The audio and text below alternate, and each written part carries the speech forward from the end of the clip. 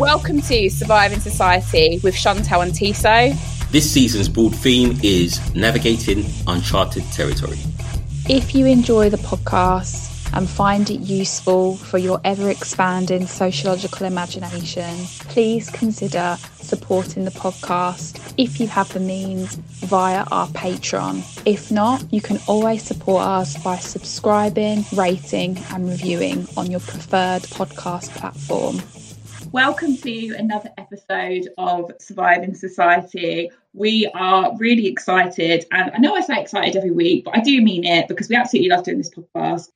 We are really excited today to be joined by Roxy Lagan, who is founder of Kids of Colour, part of the Northern Police Monitoring Steering Group. Roxy's work we've been following for a couple of years now, and it's just so inspiring. I love how focused it is on young people and their experiences, basically. I know it's not necessarily contextualised as this in Kids of Colour, but their sort of experiences and navigations of white supremacy in the UK and in Manchester more specifically. I just think what you're doing is incredible, and you're a beacon and inspiration to so many of us that are trying to organise right now. So welcome to the show, Roxy. Hi, that was really nice. Hey, you see why Chantal does it? It's nice. It's writing, yeah. Why you did the introduction? I just want to say this to listeners, right? So I'll just explain this to Roxy. I need to tell you all, right, why it's always me that introduces the show, and it isn't because I'm a narcissist and want to do it. Tissot, tell them. Right, listen.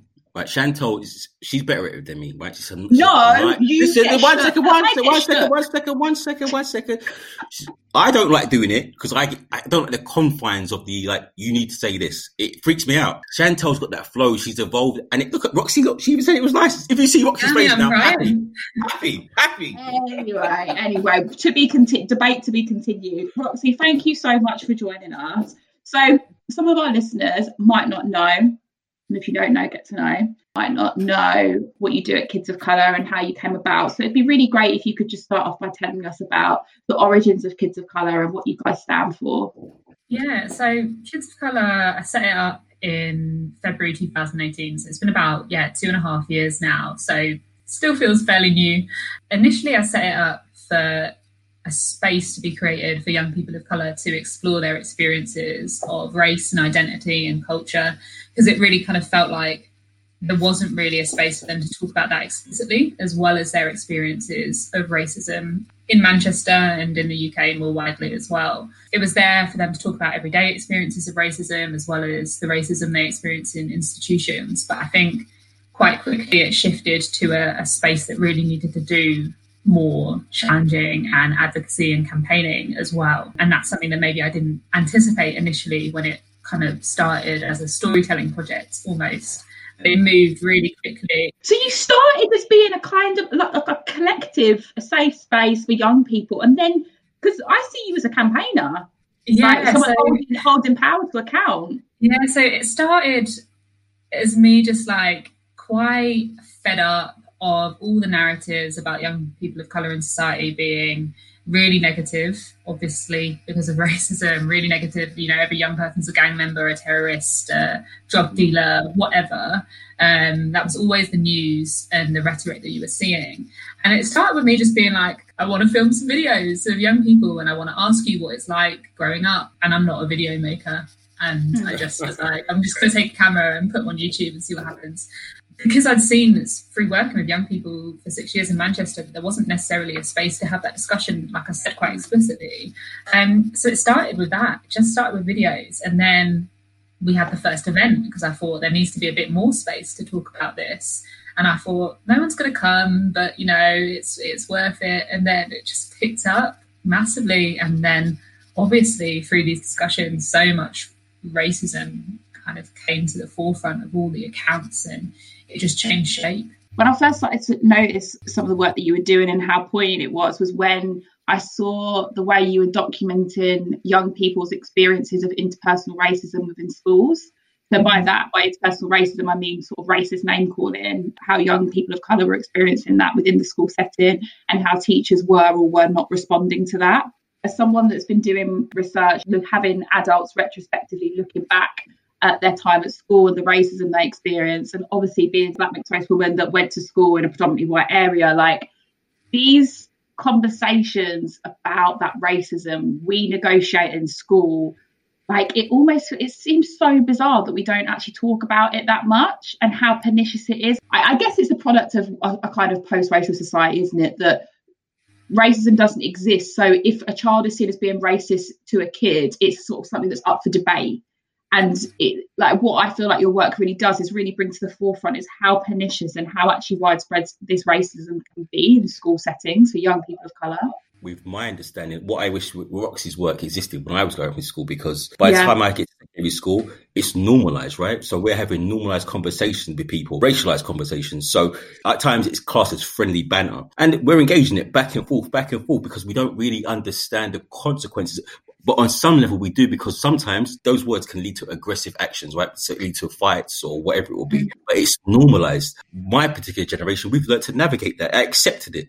It's normal. So that's why there's no conversation once I leave school, because we understand how it is and it's convention. So we bear those scars, and I bear those scars as I get older, and I seek to pass them on. And it's that intergenerational conversation that we're having here. Yeah, I think that lack of space to talk about it has been so clear, almost, especially in the early stages. Every time I finished a video, and lots of the young people would say, "Oh, you know what? I didn't even really think it was racism." Oh, Roxy, that is the line. And they would say that, yeah, and you'd really feel for them, but also, like you're both saying, you'd really recognise that in your own experiences as well, and that kind of, so many of the young people still talk about going along with it, because also at that age, and I've said this in workshops to teachers, like at that age, you don't want to disrupt things. You don't want to disrupt your friendship groups. You don't want to be seen as the person who's kind of putting your neck out and this annoying phrase now, like, oh, you're being a social justice warrior, to teenagers who are speaking out about racism. Do kids say that? Yeah. So I've had young people who said, like, if I try and speak about stuff on Instagram or whatever, they call me a social justice warrior, almost as an insult. And, you go along with it, you laugh at it because it's easier. And also, like, lots of young people don't completely have the language yet to articulate exactly what's happening to them. So you go along with it, you normalise it. And I think experiences are still very much the same as when we were all in school. You have to remember the experience going from primary school to secondary school is mad. You've just entered a room with all these social rules that you don't really understand. So I'm coming up against classic racism, then I'm coming against colorism, then I'm coming in all these things at once, right? And so you're trying to work things out. And where you stand. And like you said, the thing you don't want to do in school is stand out. You need to conform. So you play by the rules. Because standing out, one of the things that kind of struck me was homophobia. Like in my school, rampant. You're going to play along. You're going to join in almost sometimes. Yeah. Because that's a safe play. And in these polarized times, I can imagine being a kid, people are entrenched in positions that they don't really understand themselves. So this idea of being a social justice warrior as an insult is very polarizing for them. It's crazy. Yeah, it's so polarizing. But I think what we have now, though, is lots of young people who are still willing to push against that and challenge that, even though that's being chucked at them. And I think I'm like always immensely impressed by all the young people I meet who are, one, talking about race and racism in a way that I just could never at that age, and two, really, really challenging. And I think particularly, following the kind of amplification of the recent Black Lives Matter mobilisation, seeing all the young people who are like ready to take this to their schools and to be like, why are you not supporting us? Why are you racist? Why are you doing all these things? Like in mass, it's just so impressive, and they're willing to risk a lot more than young people. We were, yeah. But also, they're putting their education on the line there, because whilst they're doing that and whilst they're putting themselves out there in that way, all those racial stereotypes are still going to be faced back at them as they're kind of disruptive and aggressive and trying to disturb things, and all of these kind of other stereotypes that exist anyway come up against them when they're trying to challenge the status quo even more so. But they're still doing it, and it's so impressive. And it's been really interesting to see over the last few months how willing young people are to put their neck on the line for it. And it's impressive. We can learn a lot from young people, I think. When I was growing up, there wasn't that space. Online wasn't a thing. So I ended up seeking out radicalized black groups, right? So I started reading literature. So it's the support. What was always missing was that support where is it okay to speak about these things? In my experience, I ended up meeting these black radicalized groups who gave me a sense of notion what it meant to be black and to understand the world or understand what was happening to me in a particular framework. And it's that framework they put me in that's questionable. But it's the idea that I had a space to go to talk about these things. When I look back in hindsight, how you're talking about Nation Islam. You're talking about no. It's even worse, man. This guy, I can't remember the guy's name. The guy was called Dr. Malachi Z. York. He's actually in federal prison now in America because he's a mentalist. The idea that black people like to explain black history and understand where you are and stuff, it was mad. What I was going to say is leading to the point how this is kind of replicated in the classroom. Like, we had a teacher, biology teacher, and he refused to call this black guy by his name, by his real name, his African name. So he called him Kinkhead. And I'm like, well, we used to be pissing up, like, as a bunch of kids, like 13-year-olds, that was funny. But looking back, you're thinking, how did that boy feel? Every lesson, every Wednesday. I remember a teacher, a white woman, doing like, obviously this is radio, but doing like a sort of click, like 2 clicks at me whenever I like spoke or like tried to articulate my views. And like, oh my God, the amount of times teachers would call me a diva as well. Like, I guess that's not kind of like it's a tired trope, stereotype, but like all that stuff was just so prevalent in the classroom. And like, to think that hasn't gone away makes me so sad. Yeah, it hasn't gone away, and it just sticks through to adulthood. I remember maybe it was last year we were doing a workshop about racism in education. Two adults at the University of Manchester, and a woman came, and maybe she was, I would say, mid-20s, but it was sharing her experience of racism in education that actually led to her kind of leaving the education system because she was just so done with it. And it was a teacher who created a slavery board game. He made it himself. This isn't a nice story, but you know, the goal of the game was to get to the end with the most slaves left on your ship. What? It wasn't meant to be free. There were different things along the way where you would lose slaves. Sorry, just to say, Tim's laughing because he's a bit hysterical. Am I actually saying these words? And the reality, I mean, it was just disgusting. And you could tell when she shared that. I mean, obviously, as is the case for so much racism that we experience in our childhoods, and then come to kind of process and get over in adulthood.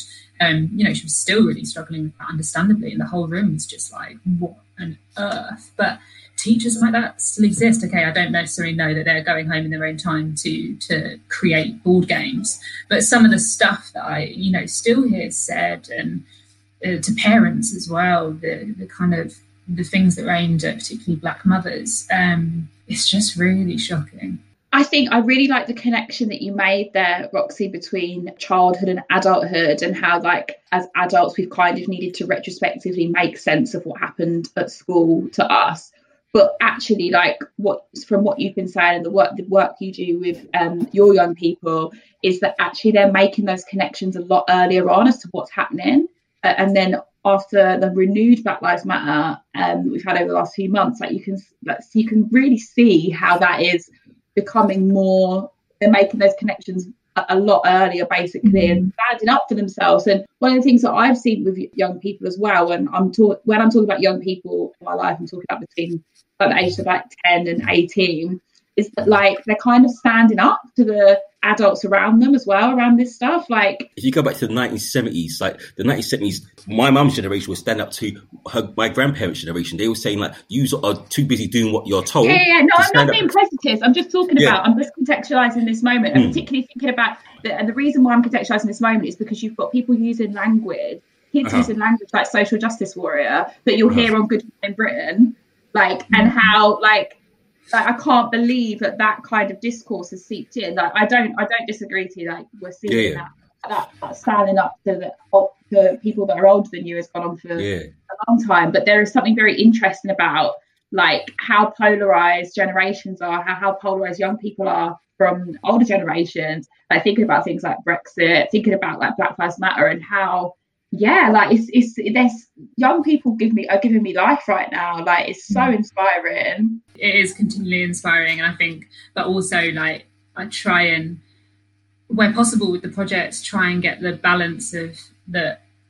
They are inspiring. I want them to lead the way on lots of the work, but I also want to make sure that there are adults leading the projects who take that weight off. And I think a lot of work is youth led, and that's really important, but also it's important to make sure that as adults, I guess we're trying to bridge that kind of polarized gap a bit, and we're taking on that burden for young people who are still trying to process that all through education, and it's still exhausted. So many of the young people I know are just exhausted from going through it all, and there are the ones at the forefront of the project who are willing to speak in the news and do the kind of more public bits, and then there are those behind the scenes who are just having to always face and challenge annoying institutional issues within their schools, and are going through longer battles, or just really kind of facing challenges with the everyday racism. And that's where I think it's really important as adults we start to take some of that burden off and start to fight on their behalf, and not just leave it up to them as inspiring leaders, despite the fact that they are, and young people always will be, trying to get that balance right as well, of not just trying to, I think, meet this niche in like charity voluntary sector now, where it's like, yes, everything must have young people at the front of it. Gretaism. I have not heard that word, and then I realised I just made it up. Yeah, exactly. I'm referring to Greta Thunberg there.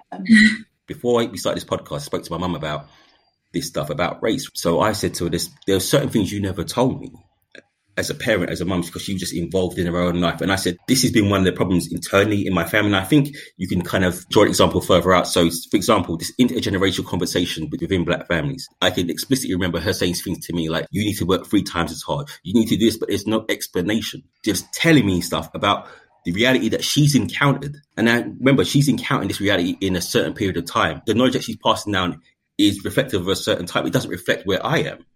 And it's these intergenerational conversations that are kind of, they're not fully formed. So my nan's experience of racism, she never talks about it, ever. So my mum doesn't really understand. She encounters the world in her own base, in her own way. And then when she passes it down to me, she passes it down to me in piecemeal. So I don't understand. And I'm growing up in the 80s, 90s, it's completely different. Because racism is a dynamic thing that's always moving. But there is this narrative that I'm inheriting. It doesn't really make sense. And only in hindsight now that I'm piecing it together. And I think what we need to do is have those conversations earlier and continue, and always speak the truth to our kids. We're too busy saying, just giving that platitudes. This is going to happen. That's going to happen. But no explaining how and why. This is what Roxy's doing. Yeah, no, 100%. That's what I'm saying. It's those spaces. but it also is done in their families. It's nice having the organisation do it. That's not the family. They need to work in tandem, I think, really.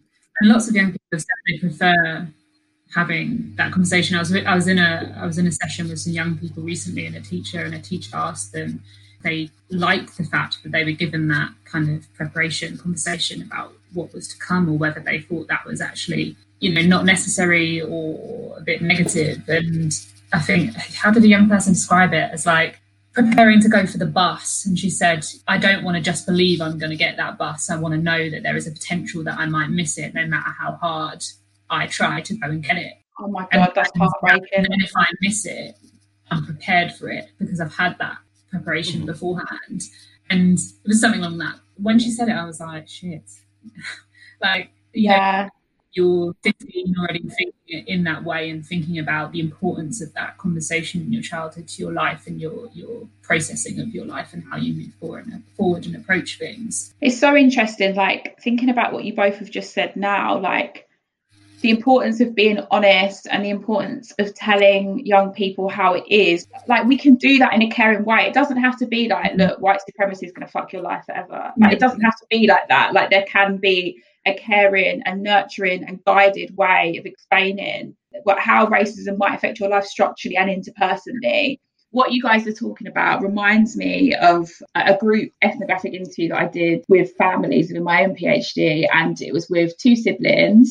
and their dad, and siblings are black and white mixed race, and their dad's black. And there were 3 of us in the room. Like, their dad's in his like late 60s, 2 siblings are in their sort of early 30s. One of the themes of my project is how we don't talk about racism enough as families. And literally, it was just so poignant. Like, they were looking at their dad and just saying, why didn't you tell us?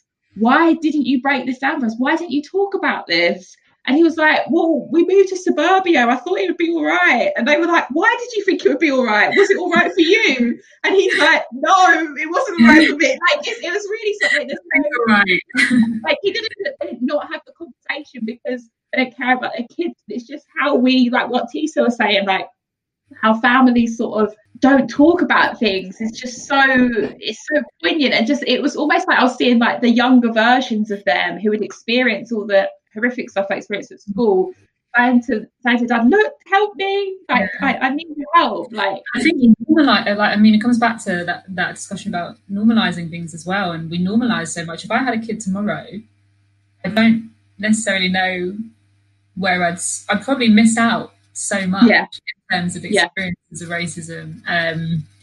Because so much of it you just get used to, don't you? And you internalize it or normalize it and just settle it within yourself. That I guess can kind of see where that kind of gets lost in dialogue, maybe. Of course, also wanting to protect your children from that, perhaps, as well. But in a term, we stoically manage racism. We stoically manage all these things. We put up with it. And most of the time, how we encounter it, we're thinking, it's everywhere, right? So I pick and choose my battles. What's quite interesting is if you compare it to the white experience, right? So white people, because they have no resilience to this, they get triggered by the slightest thing, like, I can't sit at that seat.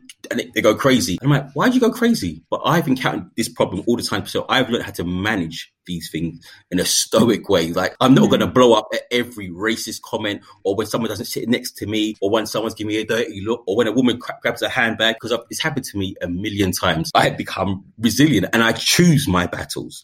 And you see... I know we always talk about this. I want young people to be resilient. No, I'm saying, but that's well, what you I do learn. want to be, but you know what I mean? Like, I don't want to be. But that's what we learn, and you end up passing it down, and you're thinking, that's obviously not right, but that's what happens, right? You know what I think is really interesting about what you said, Roxy, as well? We were talking about the parents, and you said, of course, they're trying to protect them. What I feel like is really interesting about this is how protection gets translated as silence. So you're protecting them by not talking about racism, which I get it, like I do understand it, but actually when you think about it, it's like it does the opposite, doesn't it? Like, there's a balance, isn't there? There's protection in both ways. There's protection in sharing with your children what the reality of society and what's going to come their way, and then there's protection in, I guess we might think maybe it is important to be vulnerable in front of your children, but in showing your own vulnerability and sharing those experiences that happened to you when you were younger, that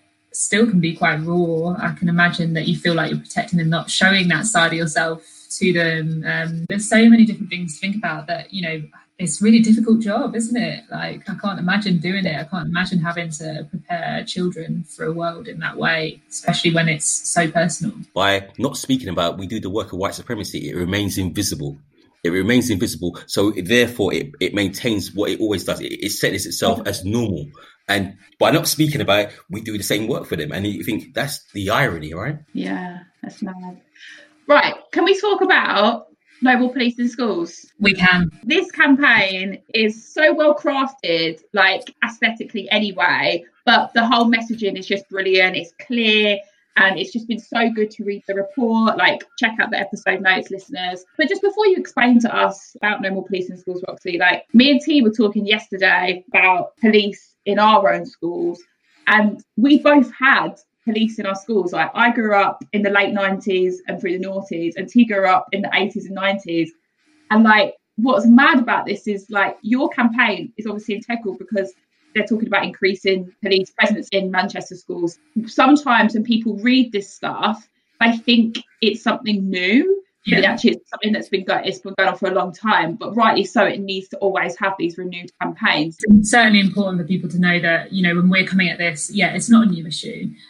Safer Schools partnerships kind of came about in the early noughties under Labour, and then the police came and then disappeared a bit with cuts, and also they they're in schools in so many different forms that a regular police presence is already here. Growing in Manchester and particularly here in London as well, it's there already. The campaign came about, I guess, kind of ideas around it started in 2019 when we started to have more kind of dialogue come through from young people. We had an event, Kids of Colour on Policing, with Kids of Colour and Northern Police Monitoring Project, where young people started to highlight some experiences of policing in schools, whether that's with a schools-based police officer or whether that's kind of just a regular police presence and police being called into schools.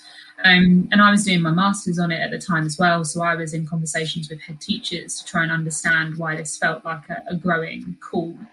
Remy Joseph Salisbury as well from Northern Police Monitoring Project at the same time also starting to do his work about race and racism in English secondary schools, and he was speaking to teachers across Greater Manchester and hearing things. Love Remy. And love for Remy can continue. Yeah, this dialogue started to appear through events, even just like in the community. I remember sitting in a cafe and hearing this guy talk to his mate saying, "I've got to go and pick up my sister because she's just text saying the police have arrived at school after there was this big kind of fight outside with lots of students, and the teachers pulled all the black kids into isolation and let all the others go and called the police in." So I'm like proper nosy when I'm out and about, so I kind of went over and was like, "What have you just said?" And just hearing these narratives on the ground. So then we put in a freedom of information request to Greater Manchester Police, and they said that 20 more schools-based police officers were coming in this academic year, so September 20 to 21.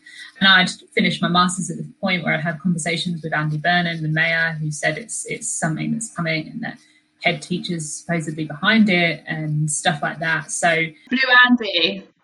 Yeah, all of these narratives started to come, and we had an event earlier this year just before lockdown where we kind of called people to come together and kickstarted the campaign behind the scenes. And, people want evidence. People always want evidence. And a big part of that was us pulling together a report to decriminalise the classroom as part of the campaign, which surveyed 554 people from across Greater Manchester on their opinions.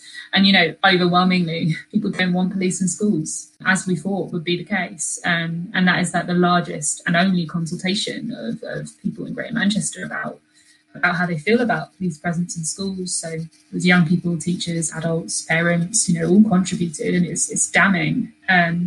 So yeah, it's been a bit of a whirlwind, but it's so important that people are getting on board in challenging their presence. Why is there police presence in schools? Like, I was literally going to say that. I was like, why are they bringing them in then? For what? And that's the thing that when you tell people, and people maybe who aren't, I guess, in the same like bubbles we are, and who maybe aren't as attached to these issues, the mainstream public really, I guess, they'll go, what? Why? And that's the thing as well. People just are like, why are we putting police in education? That's not what education is for.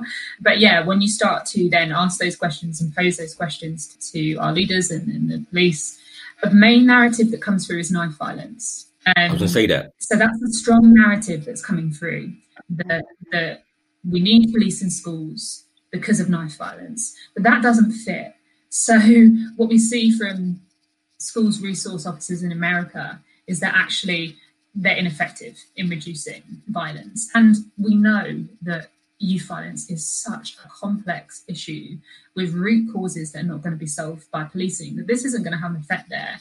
But I think what frustrates me most about the argument of youth violence is it often feels like it's put back on us as a justification when we're saying policing is racist.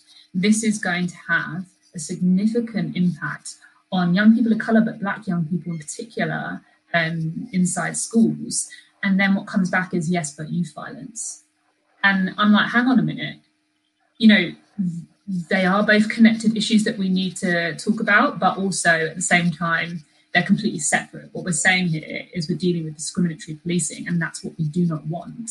And you're saying, well, actually, we justify that because this issue exists, and we okay that because this issue exists. And that, I think, feels really frustrating to me as an ongoing kind of response to us really coming here from the point of we want anti-racist education. It's just not good enough. But that is like a key reason. And then I'd say the secondary one is that people think it will improve relationships. As we say kind of in the campaign, young people, our children, shouldn't be like this testing ground to try and improve relationships when institutional racism has existed within the police force for decades and decades and decades since their existence. We shouldn't be trialing with our children in our school to see whether they can improve that. It's not their job. Their education should be their safe space to go to school and to learn and develop. And it's not going to improve relationships because young people, particularly Black young people, are nervous about being in a police presence, and they still then have to leave the school gates and be stopped and searched or experience a house raid or be arrested. So it's not going to improve it when the same institutionally racist policing exists outside the school gates and will exist inside as well. The first point about violence, the school I was entering at, there were lots of knife fights. The result of that was that the parents felt safer with the police presence. So in a short term, personalized view of it was, this is just like a maintenance of law and order to ensure my kid can get home from school. In those circumstances, people are considering what's right now for my child. They're not thinking of those wider structural issues. And I think that's one of the hurdles that you have to overcome. Like, people will interpret those things on an individualized basis. It's not until we start looking, how does it affect us wider? Do those structural issues come into play? After school, these kids, literally, I came out of school, there were kids waiting on the other side to fight the other kids. So in that instance, right now, that meant the police needed to be there. You can see people can make an argument for that, though. And so completely. And it's really important that we continue to try and be sensitive and are sensitive to those conversations, because there are people in our community who have lost loved ones to knife violence, and we can't dismiss those wants and the need to feel safe and protected.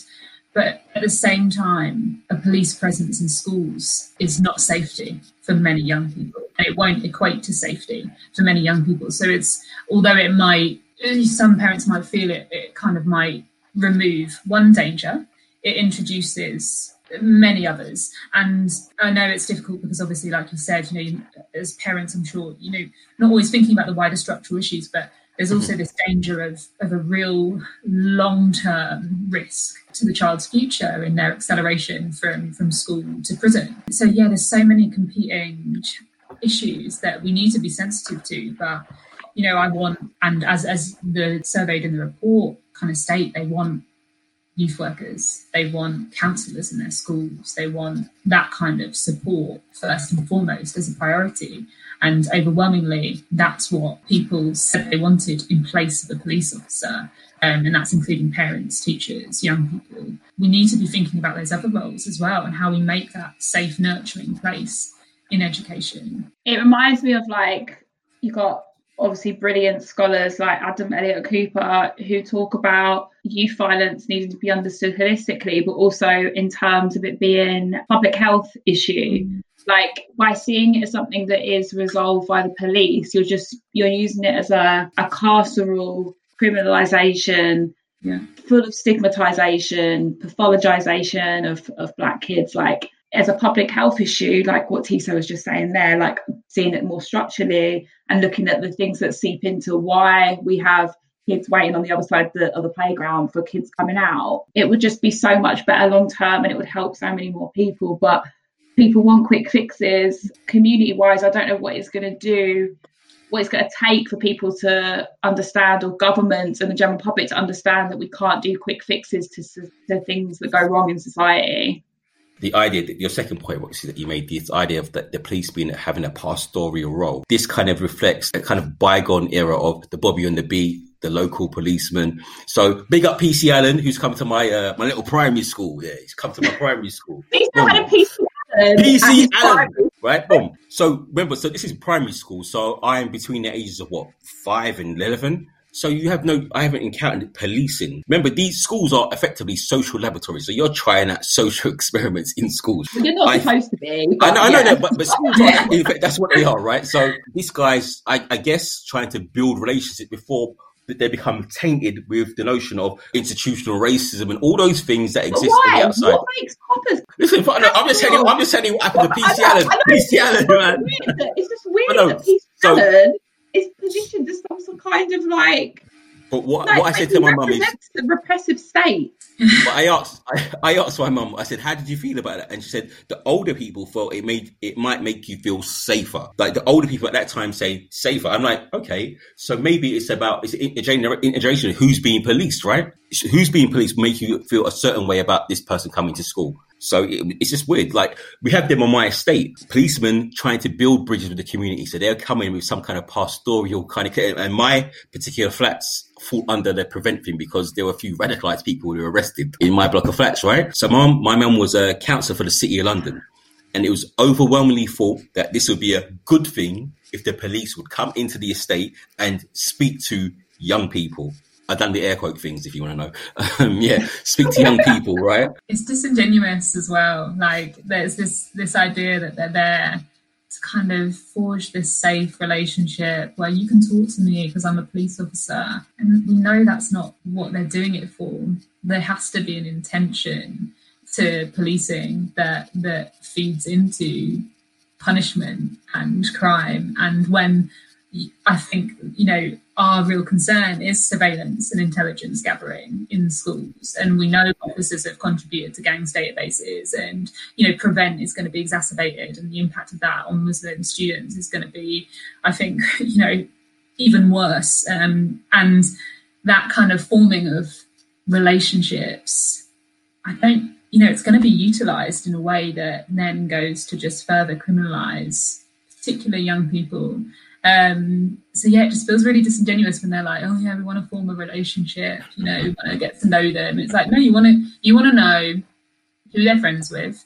You want to know what networks they have. You want to know if it feeds into your narratives around Black young people and whether it fits into your idea of gangs networks and all these other elements of criminalisation. You're destroying my childhood. You mean PC Allen wasn't my friend? He was surveilling me. What do you mean? Like, are you good mates with him now? Or?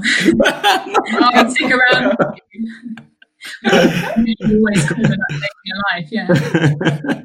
And just before we get on to this, big up No More Exclusions and Zara B, who's been working tirelessly on this for a couple of years now. Yeah, so you're already seeing post-COVID-19 lockdown exclusions amongst your young people. Is that what you were saying? Yeah, so in the first week, I've had 2 calls about young people who came back into school in September, excited to start, and they have then been told that they're being excluded for something that they did in June or a behavioural issue in June. It feels as if COVID is going to be a way in which, in a really challenging time for education, it might be a catalyst to try and get those that people deem difficult out of education quicker. And that generally is like the school to prison pipeline, isn't it? It's that kind of acceleration of those that actually schools feel that they're not equipped to support or deal with through the school into the criminal justice system via punitive kind of policies and procedures, isolations, detentions, exclusions. And it feels like, I think, COVID-19, we're in a time where education is going to be really difficult. There's all these new rules for young people to stick to, which they're already having come down on them hard. In the first weeks of school, I've seen some young people who got told off for laughing and were made to stand up against a wall for 30 minutes with their masks on. And they were year 7s, new to the school, and they're all having to follow all these new rules and COVID rules. Oh. And it's, they're already being treated really badly. And it does feel like maybe COVID-19 is going to kind of accelerate some young people through more quickly. But yeah, I've already seen scenarios where young people have already been told that they're going to be facing exclusion, or one young person was sent home with a isolation and exclusion workbook. Oh my God, I saw you upload that. Yeah. Who the fuck made that? Who sat at home and made an isolation workbook? I know. Just the fact that they have to have that title on the front, like what that does to a young person's sense of self needs to be explored. And them sitting there with with this quite oppressive looking workbook with a young person on a chair kind of shrugged over, and it says isolation exclusion workbook on it. Do you think schools right now are borrowing from the carceral system? So there's kind of interplay. So when I used to research prison and prison reforms, one of the things was an isolation prison. So prisons that were basically set up for the prison to work alone through a workbook. The idea of punishment would be to be alone. By being alone, you kind of gain self-improvement. That was the kind of 19th century kind of notion of improvement and isolation. So is that do you think that's being replicated in the education system, or? I think education is exactly like prison for certain young people. That is, of course, you know, for young people of colour and working class young people, schools in working class areas, young people always make that attachment. You know, that's not something that we have to lead. They throw it out there. Oh, yeah, education feels more like prison now. And yeah, it's that punishment of being alone and being isolated and not having work that meets your intellect to do. It's being humiliated up against a wall for 30 minutes on your first day of school for laughing. It's being treated constantly like a suspect. It's the connotations that teachers have around them as gang members, you know, calling groups of black boys in the playground gangs and mobs. And, you know, we've got kind of the first secure school on the way here in the UK, essentially, you know, a prison school. And Karen Graham's work is really good, and I recommend that to look at, about the school to prison pipeline. But they're really like prisons. They replicate them in so many ways. I'm kind of schooling my kids. Head over to the No Police in Schools website and read the report and look at the actions and try and understand the issues. But yeah, certainly try and think about the ways in which education is not built for all young people, and they uphold white supremacy and they uphold classism, and places that really need to reimagine what they look like in their entirety to ensure that we're doing right by all young people. So follow lots, you know, the projects you've mentioned as well, No More Exclusion, and other groups like that, because there are so many community groups doing good work around this to try and reimagine what education can be for young people. Such inspiring work, honestly. Listeners, check out the episode notes after this episode, read the report, look at Kids of Colour. They're doing absolutely brilliant stuff. Roxy, it's been an absolute pleasure. Thank you so much for joining us. Patrons, you've got another episode, so head over to Patreon now. You get your bonus episode, and rest of the listeners, we'll see you again next week. Thank you so much. Bye. You have been listening to Surviving Society with Chantel and Tissot. If you enjoy the podcast and find it useful for your ever-expanding sociological imagination, please consider supporting the podcast if you have the means via our Patreon. If not, you can always support us by subscribing, rating and reviewing on your preferred podcast platform.